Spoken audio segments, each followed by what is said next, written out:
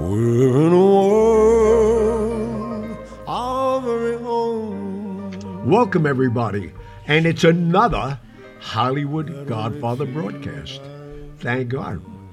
2022. I can't believe. 2022. In a couple of months, we'll be going into our fourth year. I can't believe it. Yes, and you know what's will. interesting, too? 2 months from now, because I just had a nice conversation about our book, and which we'll talk about because it's so, where we're going with the book now. March 10th, it's 3 years and it's still selling. Yeah. No, I've been in this business a long time, and that is remarkable. Well, this is my only one, so I'm really proud of it. Well, as well you should be. We did a hell of a job, if I do say so myself. All right, well, who's talking to me, obviously, is my co-writer, Pat Picciarelli, who... Hi, everybody. We've been doing so many things. And our millennial, Megan Horan. Hello. Whoa.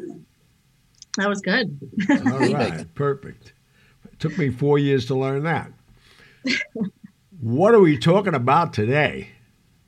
We're talking about esteemed and famous lawyer Barry Slotnick, who you, Johnny, and I have experience with. And he's an icon in the city of New York for the cases he's handled. And for those of you who don't know Slotnick, he can't walk down the street in this city and not get recognized, but perhaps some of you don't know him. I don't know if you're aware of this, John. He was admitted to the bar at 21 years old. No, I didn't know that. Got to be a record, man, because you have to graduate college before you can get into law school. So it's 4 years of college, 3 years of law school if you're going full-time, 4 if you're going part-time. How he did this all, graduating law school at 21 and passing the bar, he's nothing short of a genius. That's insane. Wow. Yeah, that is. I'm very impressed. I was at his office when he was on Church Street. You would classify what he had as a boutique law firm. He handled who he wanted to handle. Sometimes he was difficult to get a hold of. And he had the cream of the crop when it came to clients, me being the exception. Pat, if I could interject and just ask you a question. Being so young, having just passed the bar at 21, how did he even start accumulating clients? Okay. He knew a lot of people in the criminal court system, and he would go and sit in the front row in criminal court and see who needed clients, needed lawyers, rather way. And that's how he started. Well, I heard he got an early reputation with organized crime also. Well, that too, but he had to get his name known before an organized crime figure who's looking at life in prison would go to a lawyer. Yeah. And he was very young. He was born in 1939, so let's say 1940, and he was at his peak in his late 30s and 40s, which is commendable. Yeah, that's amazing. Well, when they Joe Colombo hired him, that's how I met him, when he was representing the Italian Anti-Defamation League, when he was trying to have the Godfather movie stopped. And that's how, thank God, I got involved and got to know the guy, because I wouldn't be talking about a 50th anniversary next month about that movie. But I thought the guy was a genius. Not that I would know that much about what he did or didn't do. I was just very selfishly looking at him representing me and talking for me to Paramount and convincing Joe Colombo that we can make money with this. But that's another whole story. But that's how I met him. I was 24. So that goes back a while. And we crossed paths a couple of times. But you have to understand, in the practice of criminal law, it's not like being a run-of-the-mill attorney. I've been working with attorneys all my professional life in the capacity of a private investigator. Most of the lawyers that I deal with never go to court. They've never been in court. They've never tried a case, but they're successful in their own right doing civil law, corporate law, medical law, malpractice law, whatever it is. When you're a criminal lawyer, you have to be just as much of an actor as you are an attorney. And Barry looked the part. He was tall, he was austere, he was slim, always dressed well, had a well-trimmed beard before it was fashionable. And he would get up before a jury and just wow them. Did he come from money? Not as far as I can see. No, not at all. He was born to Russian Jewish Orthodox immigrants. So the answer to that would be no. He's a self-made man. Graduated with a BM from City College, didn't go to any Ivy League school. And then he went to New York University Law School, which is, it's an average law school. It's not considered Ivy League. And he started practicing law at 21. And this is odd too, because at that age, you graduate law school in a city where you can't swing a dead cat without hitting a lawyer. You generally don't go into practice on your own. You either go be an assistant district attorney, or you start at the ground floor in some established law firm until you get some kind of a name trying cases. He didn't do that. He graduates law school and he hangs out a shingle. Wow. That takes a lot of gumption, to put it mildly, because you get lost in a sea of lawyers. I mean, how many lawyers do we know, Gianni? Oh my God. Come on. And they're all over the place. I know. But that's what he did. He hung out a shingle with no experience, no contacts. And I don't know if he moved his offices several times, but when I knew him, he had this little office on Church Street, across the street from the park. What year was that? This was 80, I'd say 86 or 7. That's amazing to me. Yeah. Because I met him in 73 or 4. And where was his office then? No, not even. Before that, because the Godfather book came out in 69. We made it in 71. And I met him up in Joe Colombo's office on Madison Avenue at the Anti-Defamation League. Did you ever go to Slotnick's office? No. There you go. I mean, I'm just saying, but I'm saying this, knowing him as well as I do, the last office I was in was on Park Avenue, and they had 4,200 attorneys in it. Maybe I caught him on a day when everybody was off. This was a small office on an upper floor. In fact, the building, if I recall correctly, that we were in, this was in the late mid '80s, still had elevator operators. Now you had to tell a guy what floor you were going to. I mean, whoever heard of that? And they got rid of manned elevators in the 50s once people learned how to press buttons. But that building still had people that operated elevators. That I recall vividly. That's wild. Yeah. So he wasn't looking for flash, at least not at that time. He was looking for press, and he was looking for clients. And with the clients he got, I think what put him on the map, as you and I know, was the trial of Bernard Goetz. Well, that came much later, though. That came in 89. Did it? Well, I couldn't get an exact date on that. Well, I'll tell you the date. It goes October 28, 1979. 1979 is when I shot the guy in my club that same night. And he was representing Goetz at the time? He represented Goetz. When did Goetz get? He shot him on a Saturday night. It was in 1984. 84. Okay. There you go. I don't know when the trial actually took place, but the shooting took place in 1984, 3 days before Christmas. Slotnick was very well known in the city, in New York City, but Goetz put him on the national map. That's wild. I mean, they made TV movies out of it. So for those of you who don't know what this case involved, Bernard Goetz, to put it politely, is not a threatening-looking guy. And he was a very slight man. Well, slight, balding. He looked like a typical nerd. Anyway, he goes on a subway, and of course, people who are looking to commit crimes and rob people are looking for victims. They're not looking for people who look like they can handle themselves.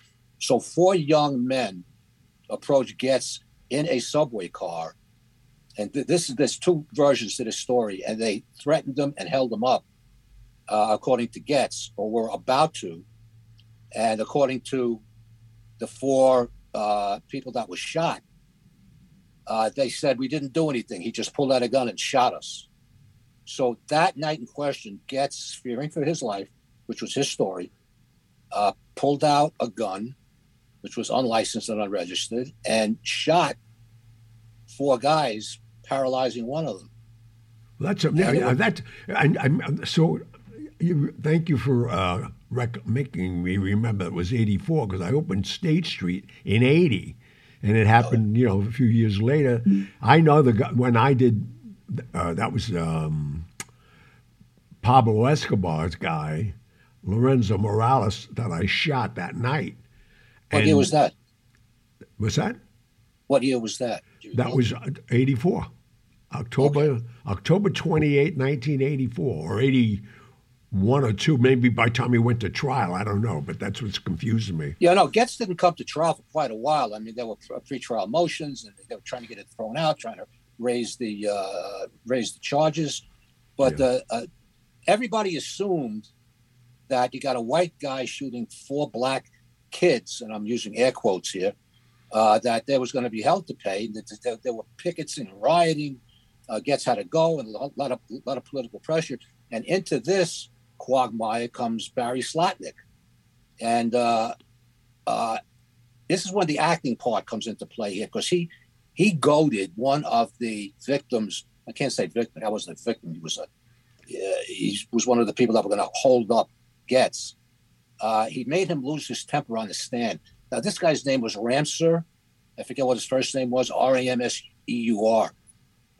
He had alleged that prior to the trial, but after the incident, that Getz had some friends of his try to kidnap Ramseur so he wouldn't testify. Ramseur made all this up. Wow. Right?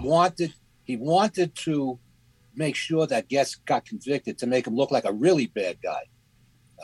So Slotnick knows this to be not true, and using his theatrical skills, for lack of a better term, he makes Ramseur lose his temper. The guy exploded, and he went for Slotnick. Now, this is one of the victims that the prosecution is portraying as nonviolent. I love it. Okay, so that ruined the case right there. So he wasn't convicted of the attempted murder or anything. What they had to convict him on was possession of the gun. Yeah, I mean, New York City having a gun, that's a big thing. That's 5 years in itself. They really didn't have the strict law back then. Oh. But it's still, they had to convict him of it. He got convicted of a felony, and he did time. He got a year, and he did 9 months, as I recall. And to this day, there's not a New Yorker that was living in the city at the time that does not know that name. I know. No, Bernie he became a folk hero. Oh yeah, absolutely. Because he stood up again. Again, it's happening all over again. We are talking about it now. Look what these guys are doing now. Can you imagine if he would have done something like that now? He would have been executed before the trial. It's the way our society is now. Oh, particularly with the DA that New York County has now, who will not prosecute an armed robbery for a felony. It's all knocked down to misdemeanors now. Armed robberies. Well, they're protesting this guy. I don't know what Everybody's protesting. I don't know what he's smoking. This guy. I mean, he had 9 senior ADAs walk out on him last week. I'm not talking about people that just got the job. I'm talking about one person who had 15 years, another one 11 years. 9 of them, his strength, his power in that office, walked out on this guy because of his radical the way he's running the office so radically. So if Getz would have done now what he did then, it would have been a whole different outcome.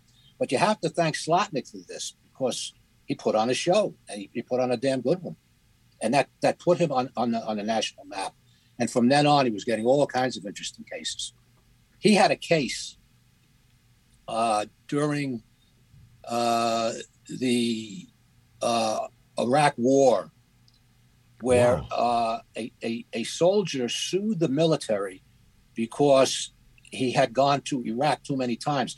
You do a tour there for a year, you come back, you do a couple of months at home, you go back. Some people were there 4, 5, and 6 times.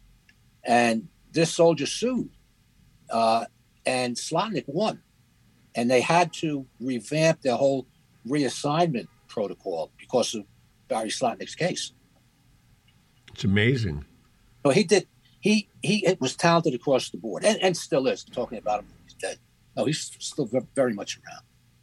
So what was your experience with him, Johnny?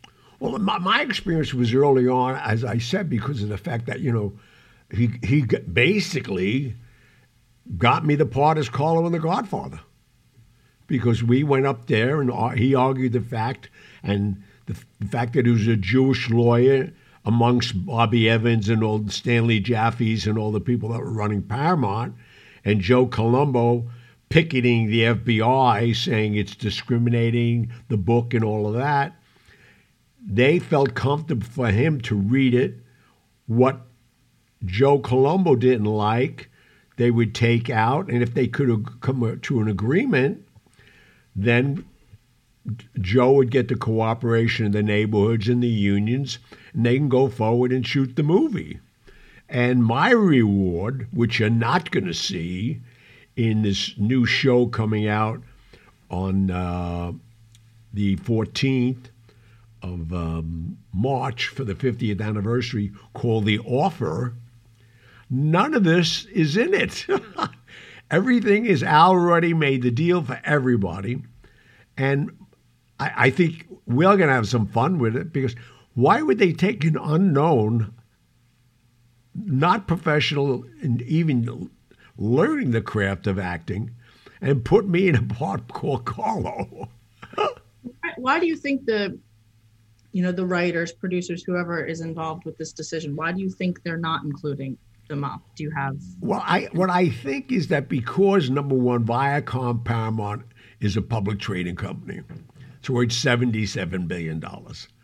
Do they, at this point, want to say they were associated with the mob, Joe Colombo? Because don't forget, while we were shooting the movie, still shooting in June, on June 28th, there was an assassination on Joe Colombo. And again, for Barry Slotnick, fortunately for me, I was supposed to be on that dais. And our audience has heard this conversation before. I got a call from Tommy Bellotti asking if I was going to this rally, which was right up the block at Columbus Circle. And I said, yeah. And he said, you can't go. I said, what are you talking about? I'm on the dais. And I'll never forget what Tommy said to me. I don't care if Joe Colombo's sitting on your lap. You can't go. They told me to call you.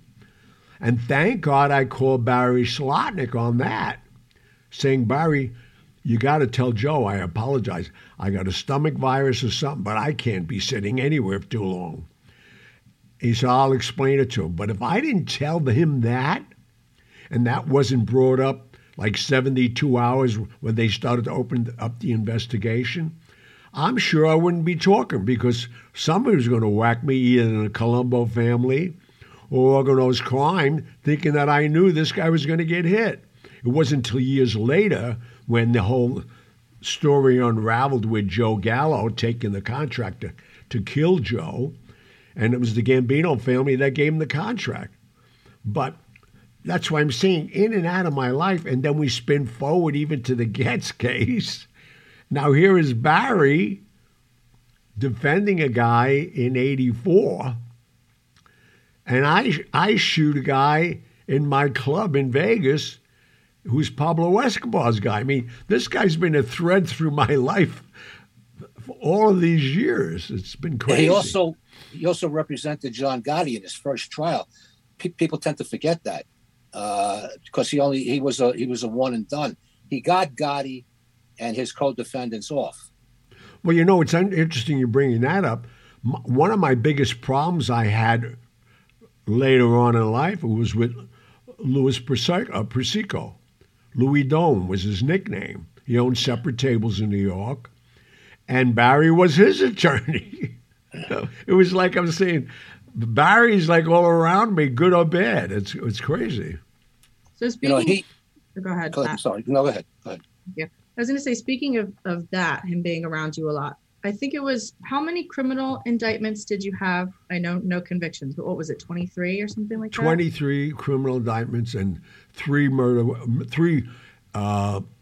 inquests on 3 different murders, but they were all ruled justifiable. They never went to trial. Right. So no convictions, never went to trial. How many of those cases was Slotnick a part of? None. None. Is that weird? None. As Gianni once told me, I am a man of no convictions. Exactly. So was he more of like an advisor to you than he was an actual defense attorney? Well, with me, I never used him as a defense attorney. He was my friend that got me to role in The Godfather. Then he came to my defense to let organized crime and a character that I got to know really well, Joe Coffey, a famous detective in New York, who was investigating why I wasn't on the dais. And I was always in this guy's face up until the Gotti trial, as Pat just pointed out, because he arrested Gotti 3 times. And he was the last guy that got him convicted, was Joe Coffey. And so, I mean, it's so crazy. And that was a great question. I mean, I never used him I never retained him. Well, you know, he is a smart person. You know, I don't know why he walked away from defending mob guys. The only thing I can think now is he didn't want to be labeled as a mob lawyer, strictly a mob lawyer. Maybe if that was his attitude, his premonition became true, because Bruce Cutler, I was just going to bring him up. Who replaced Barry Slotnick, defended Gotti so many times. He got disbarred. He lost his profession. No, he did get disbarred. He declared him house counsel. And if you're house counsel, it means you're part of the problem. You're not fixing the problem. Exactly. The government said, you're too embedded with organized crime. You cannot defend John Gotti anymore. So the defense said, the reason I can't defend John Gotti anymore is because I keep on beating you. And Cutler was right. They had to get rid of this guy, so they declared him house counsel. There's no hearings. There's no trial. If the government declares you house counsel, you're house counsel, and you're out of it. You can no longer get involved with those clients anymore. And the person who replaced him, I forgot his name, handled the 4th trial. Gotti gets convicted and goes away for life. Yep. Well, I mean, they had enough evidence on Gotti. I mean, we're talking about John Gotti like he was a saint. His witnesses would disappear. Well, what I'm trying to say is the skill of the attorney meant everything in the first trial. Right. And Cutler was batting 1,000 in the next 2 or 3 trials, and all of a sudden he's house counsel. You don't have to offer any proof to make that accusation. They label you house counsel, you're out. Simple as that. Why don't you have rights to defend yourself? Because it's not a criminal charge. They just said you can't do it. We consider you house counsel, and you're out. Okay. Well. My feeling is not because Gotti was a saint, was because Bruce Cutler was like Barry Slotnick in his own right. He was a street guy, and juries got a kick out of him. Oh, he was grandstanding. He was dressing like Gotti and everything. Oh, yeah, exactly. He was a these, thems, and those guy. You know, he's an actor now. I've seen him on quite a few television shows. I got him his first job. Which one was that? 15 Minutes of Fame. I got him as Bruce Cutler with Robert De Niro. In what movie? 15 Minutes of Fame. Oh, I thought you were using that as I thought you were using that as an example. No, that was the title. It was an interesting movie, too. The movie was 15 minutes. Yeah, and De Niro played a fire inspector who died halfway through the movie. Yeah, that was odd. I know. You kill off De Niro? You're paying him all this money? You're going to whack him? I mean, it was so crazy. They said to me, I want to do a movie. And I said, why don't you get Bruce Cutler? He's perfect. That's who he is. That was the character they wanted me to play. So I got Bruce Cutler's job. And he was playing Bruce Cutler. That's not much of a stretch. Hello. But anything he's been in Blue Bloods a couple of times. I've seen him in other things. Oh, He always no. plays himself. He always plays himself. He's either playing himself by name, or he's playing himself as name some other kind of lawyer. Right. But he always plays a bombastic, loud. Well, he's lawyer. built, like you said, he built a great reputation. People know him, and people will tune in. It's called TVQ. Yeah. My feeling was, though, that the government just wanted to get rid of him. They were embarrassed that they were losing so many cases to him. And they say, okay, your House counsel, goodbye. And the guy that they got was a very good lawyer, if I can remember his name, but I can't offhand. I think I know. Look, don't ask me why I think it's DeRosa. No, it's not. It wasn't Joe No, DeRosa? No, but the point is, he's a good lawyer, but he's not a street guy. They needed a street guy, and he's a very austere, very proud-looking guy. He's up there talking about the law. You have to get down to their level, and he couldn't do that. And Gotti, you're correct. They had a lot of evidence on him, but maybe some of the charges could have got dismissed. He got slammed, and he died in prison. So, But do you know that for a fact that it's not? My memory is pretty astute on that. What? Who represented him last? Yeah. No, it's not the role. No, I know the guy wasn't Italian. Megan, you want to Google that if you can? Yeah, what is it that I'm looking for? Last person Who who represented represented Gotti at his last trial? Okay. Yeah, because I had lunch with them just recently. Under protest, I wouldn't want to go, but I went because a very good friend of mine, John McCallie, who was a police detective for years and captain, and he was good friends with this guy, the last guy that represented him, a Jewish name. And also an out-of-towner, which didn't sit well with the jury. Oh, no, this guy's from New York. Yeah, she'll find him. Yeah, we might have to come back to that because I can't find it right now. But No Okay, problem. I can do it. Right. Right. Do some But digging. I had an experience with Slotnick. A couple of stories were run on me. This was in 86, maybe 87. My wife, who was out sick with cancer, she was a police officer, and the prevailing attitude of the job was, if you're out sick, even though the police department has unlimited sick, you can be sick forever and still get paid. Oh, let me. It just came to me, Jerry Chagall. Yeah, that's him. Good for you. No, there you go. No, it's not Jerry Chagall, not the last guy. Oh, it's not. No, Chagall handled the case before that. Huh. I'm still looking. Anyway, but you're looking for that. I'll tell you the story. Please, I'm sorry. I was having problems with the NYPD, and there was a lot of press on me. Slotnick called me. I mean, I didn't know. I saw his name in the paper. I didn't know him, and he said, "This is a movie." And I said, "Yeah, sure, But he went ahead with this. We had meetings in his office. We had meetings at the Friars Club. We got Sonny Grasso involved. Those of you who don't know who he is, the French Connection cop who went on to be a big time movie producer. Oh, with his own great! company. Him and his partner were big in TV. Yeah. We went down. What was the restaurant down in Little Italy he always went to? He had meetings there. Puglia on Saturday night. Yeah, we went. How to do I Puglia. remember this stuff? I don't know. Monday nights, Puglia. He kept the table there on Grand Street. Anyway, Slotnick, I never paid him a dime. I mean, he did everything. He said, no, don't worry about it. Your story needs to be told. And so we had meetings. He signed Margaret Collin, who's been around a long time, to play my wife. And the actor who played Gotti in the television movie. What was his name? Two different guys. In the John television. Travolta played him in the movie. But Yeah, the television, and the guy, Armand Asante. Armand Asante. Because Armand Asante was working for me in a movie called Striptease with Demi Moore when he got the call that they wanted him to play Gotti for HBO. Okay, they wanted him to play me in this biopic about. That would have been a good call.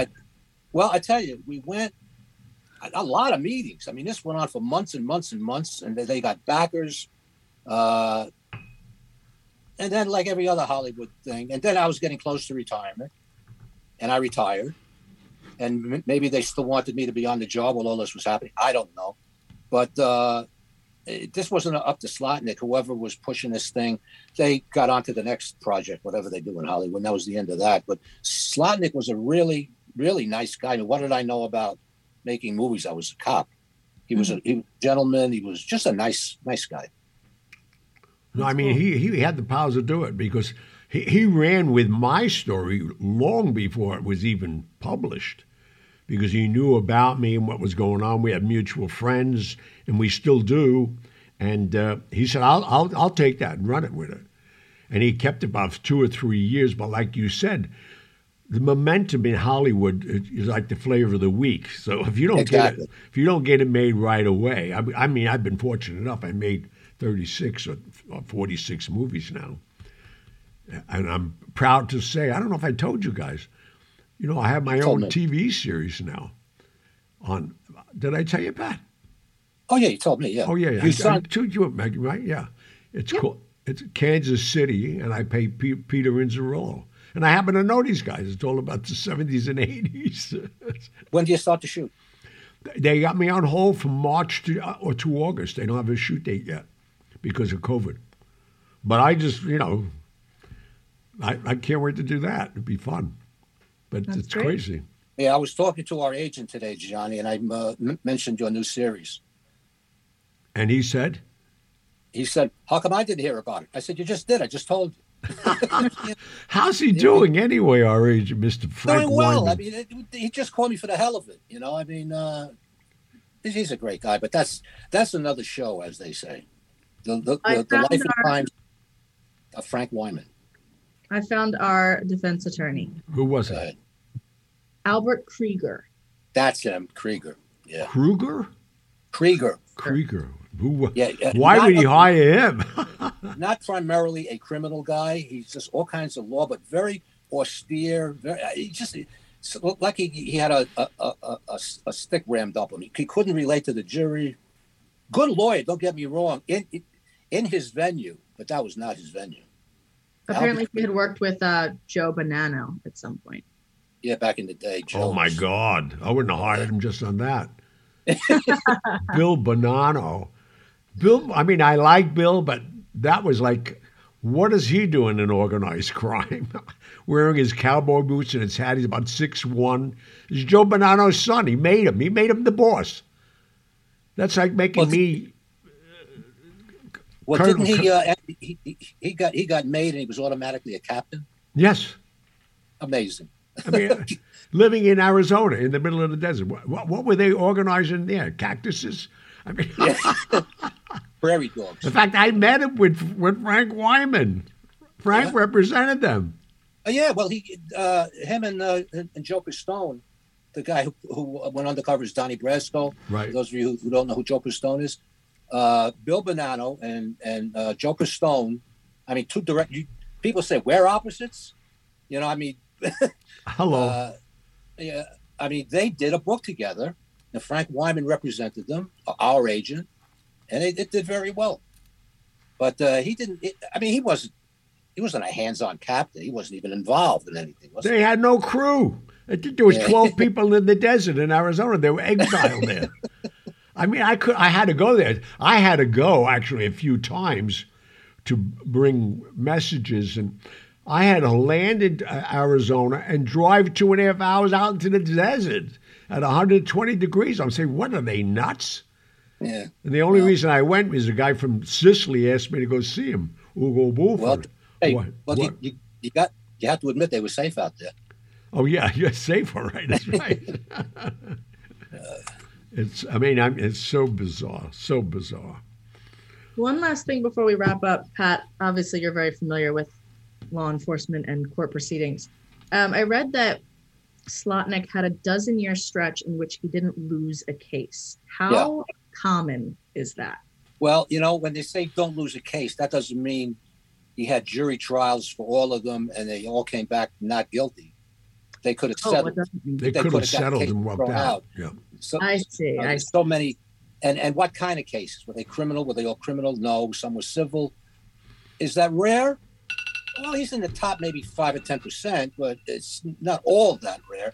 And you got to understand, Slotnick is just a very bright guy. I mean, and he has choice of cases.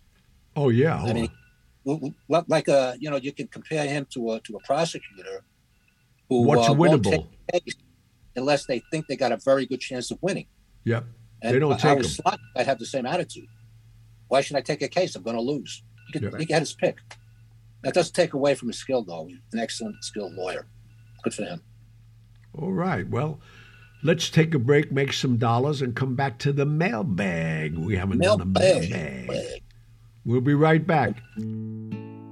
Today's show is being sponsored by Corleone Fine Italian Food Products. This sponsor really means a lot to me. Corleone Fine Italian has taken the heart and soul of the Godfather films and created a line of food products that include pasta sauce, balsamic vinegar from Modena, Italy, Genco extra virgin olive oil from Sicily.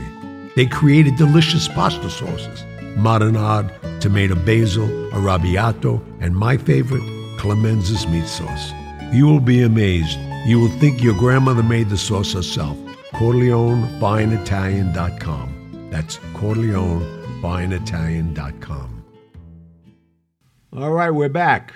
We're back for the mailbag. All right. Let's get into it. First, I want to share a message from Michael. Michael says, Dear Gianni and staff, I am a native of Bay Ridge, Brooklyn, but sadly live elsewhere now. I did move back to NYC in 2019, but left due to the pandemic. I was in Salt Lake City and Los Angeles for many years. I wanted to return back, but I didn't have the confidence. I read your book and heard your voice, and it felt like home. You gave me the confidence to return to NYC, go to acting school, even if it was just for a year. I got to say goodbye to my home and met my wife. I am grateful for your message of hope that I believe made this possible. I have much love for you guys in my heart during this dark time. God bless and stay healthy. Well, I hope you're happily married. Wow, we influenced somebody to get married? I tell you. Well, yeah, we're going to be witnesses at his divorce. That would really His wife is going to call us in. I tell you, no, all kidding aside, I got a chill when you were reading that. Yeah, I started tearing up a bit, actually. Yeah, I mean. That's nice that we could influence and do something right. Yeah, how often do you have an effect on a total stranger like that? Yeah, that's great. A very deep effect, obviously. Yeah.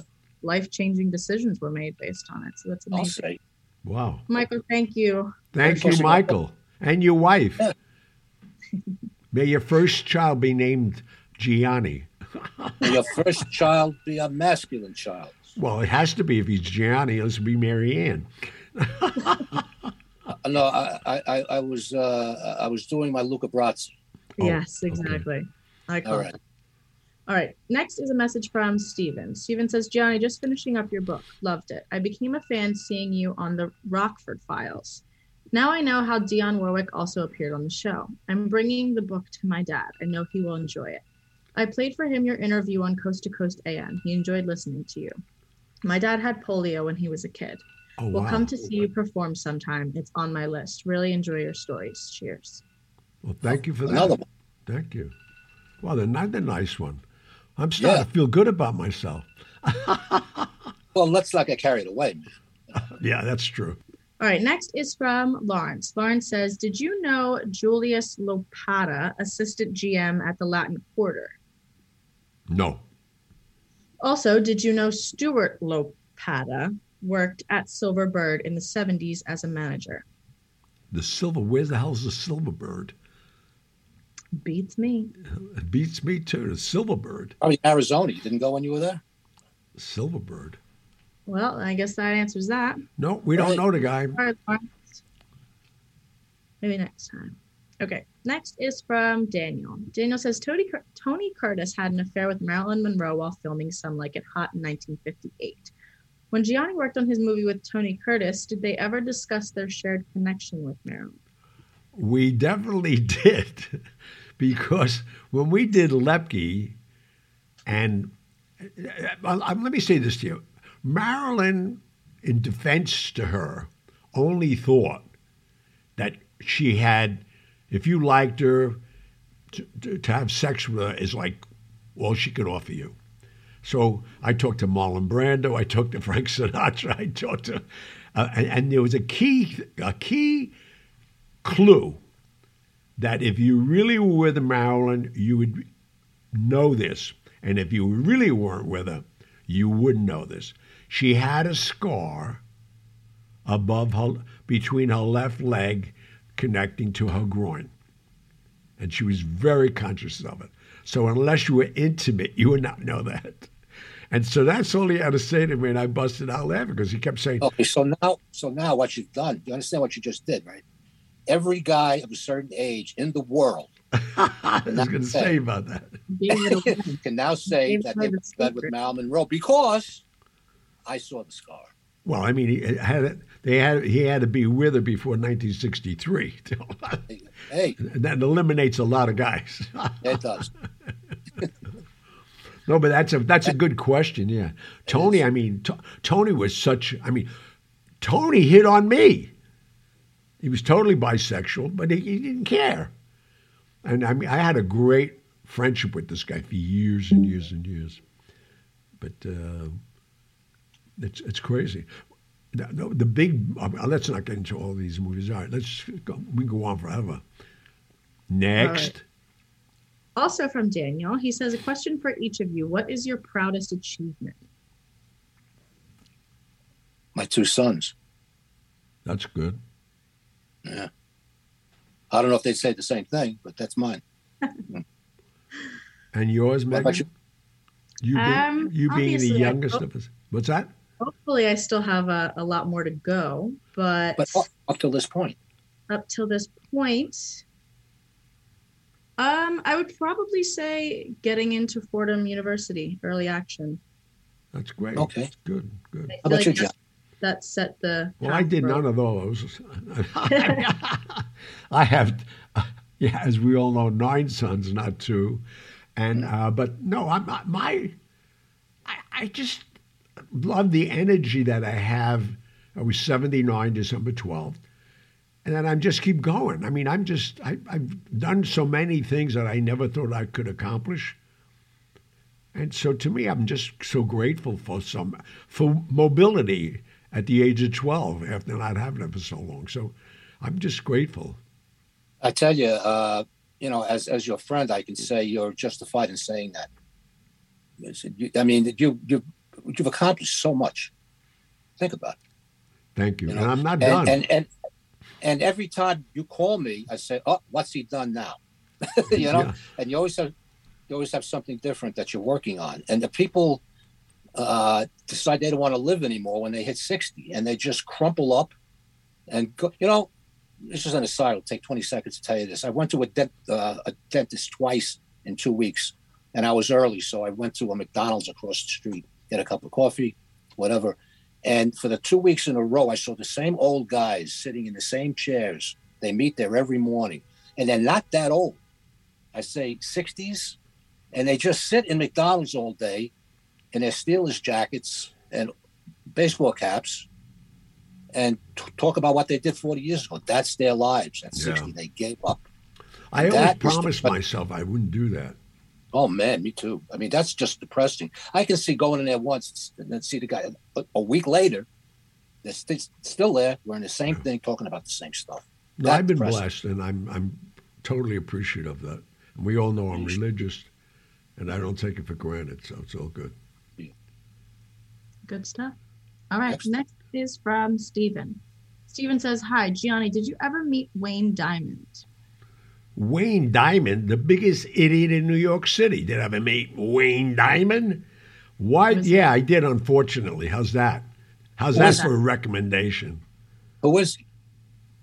Besides being an idiot, what's his He's goal just like? The thing I despise about him, and every time I see him, and he's sitting in a restaurant, I hear that voice, and I go over and insult him to death. Every other word out of his mouth is F this and F that, and I don't know why they let this guy get away with it. Who is he? What does he do in life? What's his... I have no idea. I met him. He's a wannabe. He's got this long hair, dark tan, wears these big, thick glasses. I believe he's Jewish. I mean, I don't even. I mean, Wayne Diamond. That's like saying. I mean, No, Johnny, how do you really feel? I despise this idiot. Thank you. All right. He has a very dark tan, actually. Oh, you see him? I just Googled him. I've never seen this man in my life, but I don't really care to again. Hello. What do they say he does? Every other word out of his mouth, and I don't understand. He could be with his wife. Let me see what his credentials are. Hold on. Okay, I'd rather not give him this much attention. Seriously, I'm dead serious. He's that much of a creep. Why should we glorify this idiot? What was his name? He graduated from high school. Huh? Okay. He works garment. He designed for the business through. He's Who like cares? I know what his claim to fame is. That we just talked about it for the last 5 minutes on our show. No kidding. Now he's really famous. Okay, that's enough. That was just 5 minutes of fame. Moving on. Right. There we go. I barely even explained who he was. Okay. Next is from Will. Will says, do you know anything regarding Dino Cellini? Childhood friend of Dean Martin and Jimmy the Greek from Steubenville, Ohio. Ran casinos for Mob in Havana for Meyer Lansky and later with George Raft in London Casino. Dino Cellini was inspiration of character of book, The Master Mechanic. No. I met Dean way after Steubenville. We talked about it, hung out with him through the, once they were the Rat Pack.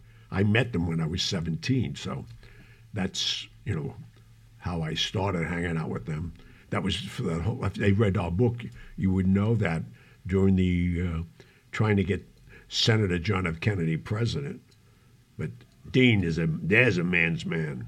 Dean, God, forget about him. But not Cellini. We don't care about Cellini. I tell you what, introduce him to this guy Diamond. Maybe they could be friends. Yeah. All right. Next is from Nick. Nick says, hey, Gianni, I discovered you in an interview with DJ Vlad and became a massive fan. I look forward to the sequel of your next book. I do have one question. Since you hung out with Sinatra, did you ever get the chance to meet Ava Gardner? If so, what was she like as a person? I met Ava Gardner several times, and I liked her. But I mean, that was a love-hate relationship, and I was a young guy. I mean, Ava Gardner to me, like all the other women that were in that crew, and they had a crew. But no, Ava Gardner to me was a gorgeous woman also. A gorgeous woman. But, it was the love of his life. And Sinatra and I talked about her. He cried about her a lot. It was crazy. Moving along. Next is from Jimmy. Jimmy says, hello, everyone. I just took a trip to Ogden, Utah, and found out it has a colorful history with bootlegging during Prohibition and other organized crime well into the 60s. Do you all know anything about Ogden's ties to the mob? Ogden, Utah? I don't think there's a family out there. Do you, Gianni? During Prohibition? No, now. Oh. He just went out to Ogden, Utah, and there's a mob family there? What did I miss here? No, he found out there's a colorful history with bootlegging during Prohibition and other organized crime into the 60s. In the 60s? Prohibition was in the 30s. 20s, actually. During Prohibition and other organized crime into the 60s. It's from that time to the 60s. Don't know anybody there. I don't know Mormons to be organized other than the Latter-day Saints. Yeah. What they have there, Megan, is disorganized crime. Ha, God. Different. All right, Jimmy. Well, there we go. Okay. Well, that is all we have time for tonight. Well, thank you for your attention on all of that. And we'll see you all next week. Don't forget to please critique us. Give us great reviews if you think we deserve it. We want to stay on the air. We appreciate you. And as Pat said, we're going into our 4th year. Thank God. And thank you. Have a good night, everybody. Good night. Good night. Good night. If you're feeling sad and lonely, there's a service I could render. I'm the one who loves you only. I could be so. Thank you for tuning in to the Hollywood Godfather podcast. You can contact Gianni Russo, Patrick Picciarelli, or myself, Megan Horan, with your questions and comments through the contact section of our website, HollywoodGodfatherPodcast.com, which is where you can also subscribe to our weekly newsletter. You can also call and leave us a message at 646-776-3038. Remember to follow us on Instagram at Hollywood Godfather and on Facebook, as well as leave us a review on Apple Podcasts. We'd like to know what you like about what we're doing, what you'd like to hear in the future, and anything else you might suggest to improve our podcast. Most importantly, hit the subscribe button. We'll be back next week with stories of the mob and Hollywood, as well as answers to your messages. Good night. Take this love I long to give you. I'll be at your side forever. Call me. Don't be afraid, you can call me. Maybe it's late, but just call me. Tell me and I'll be around.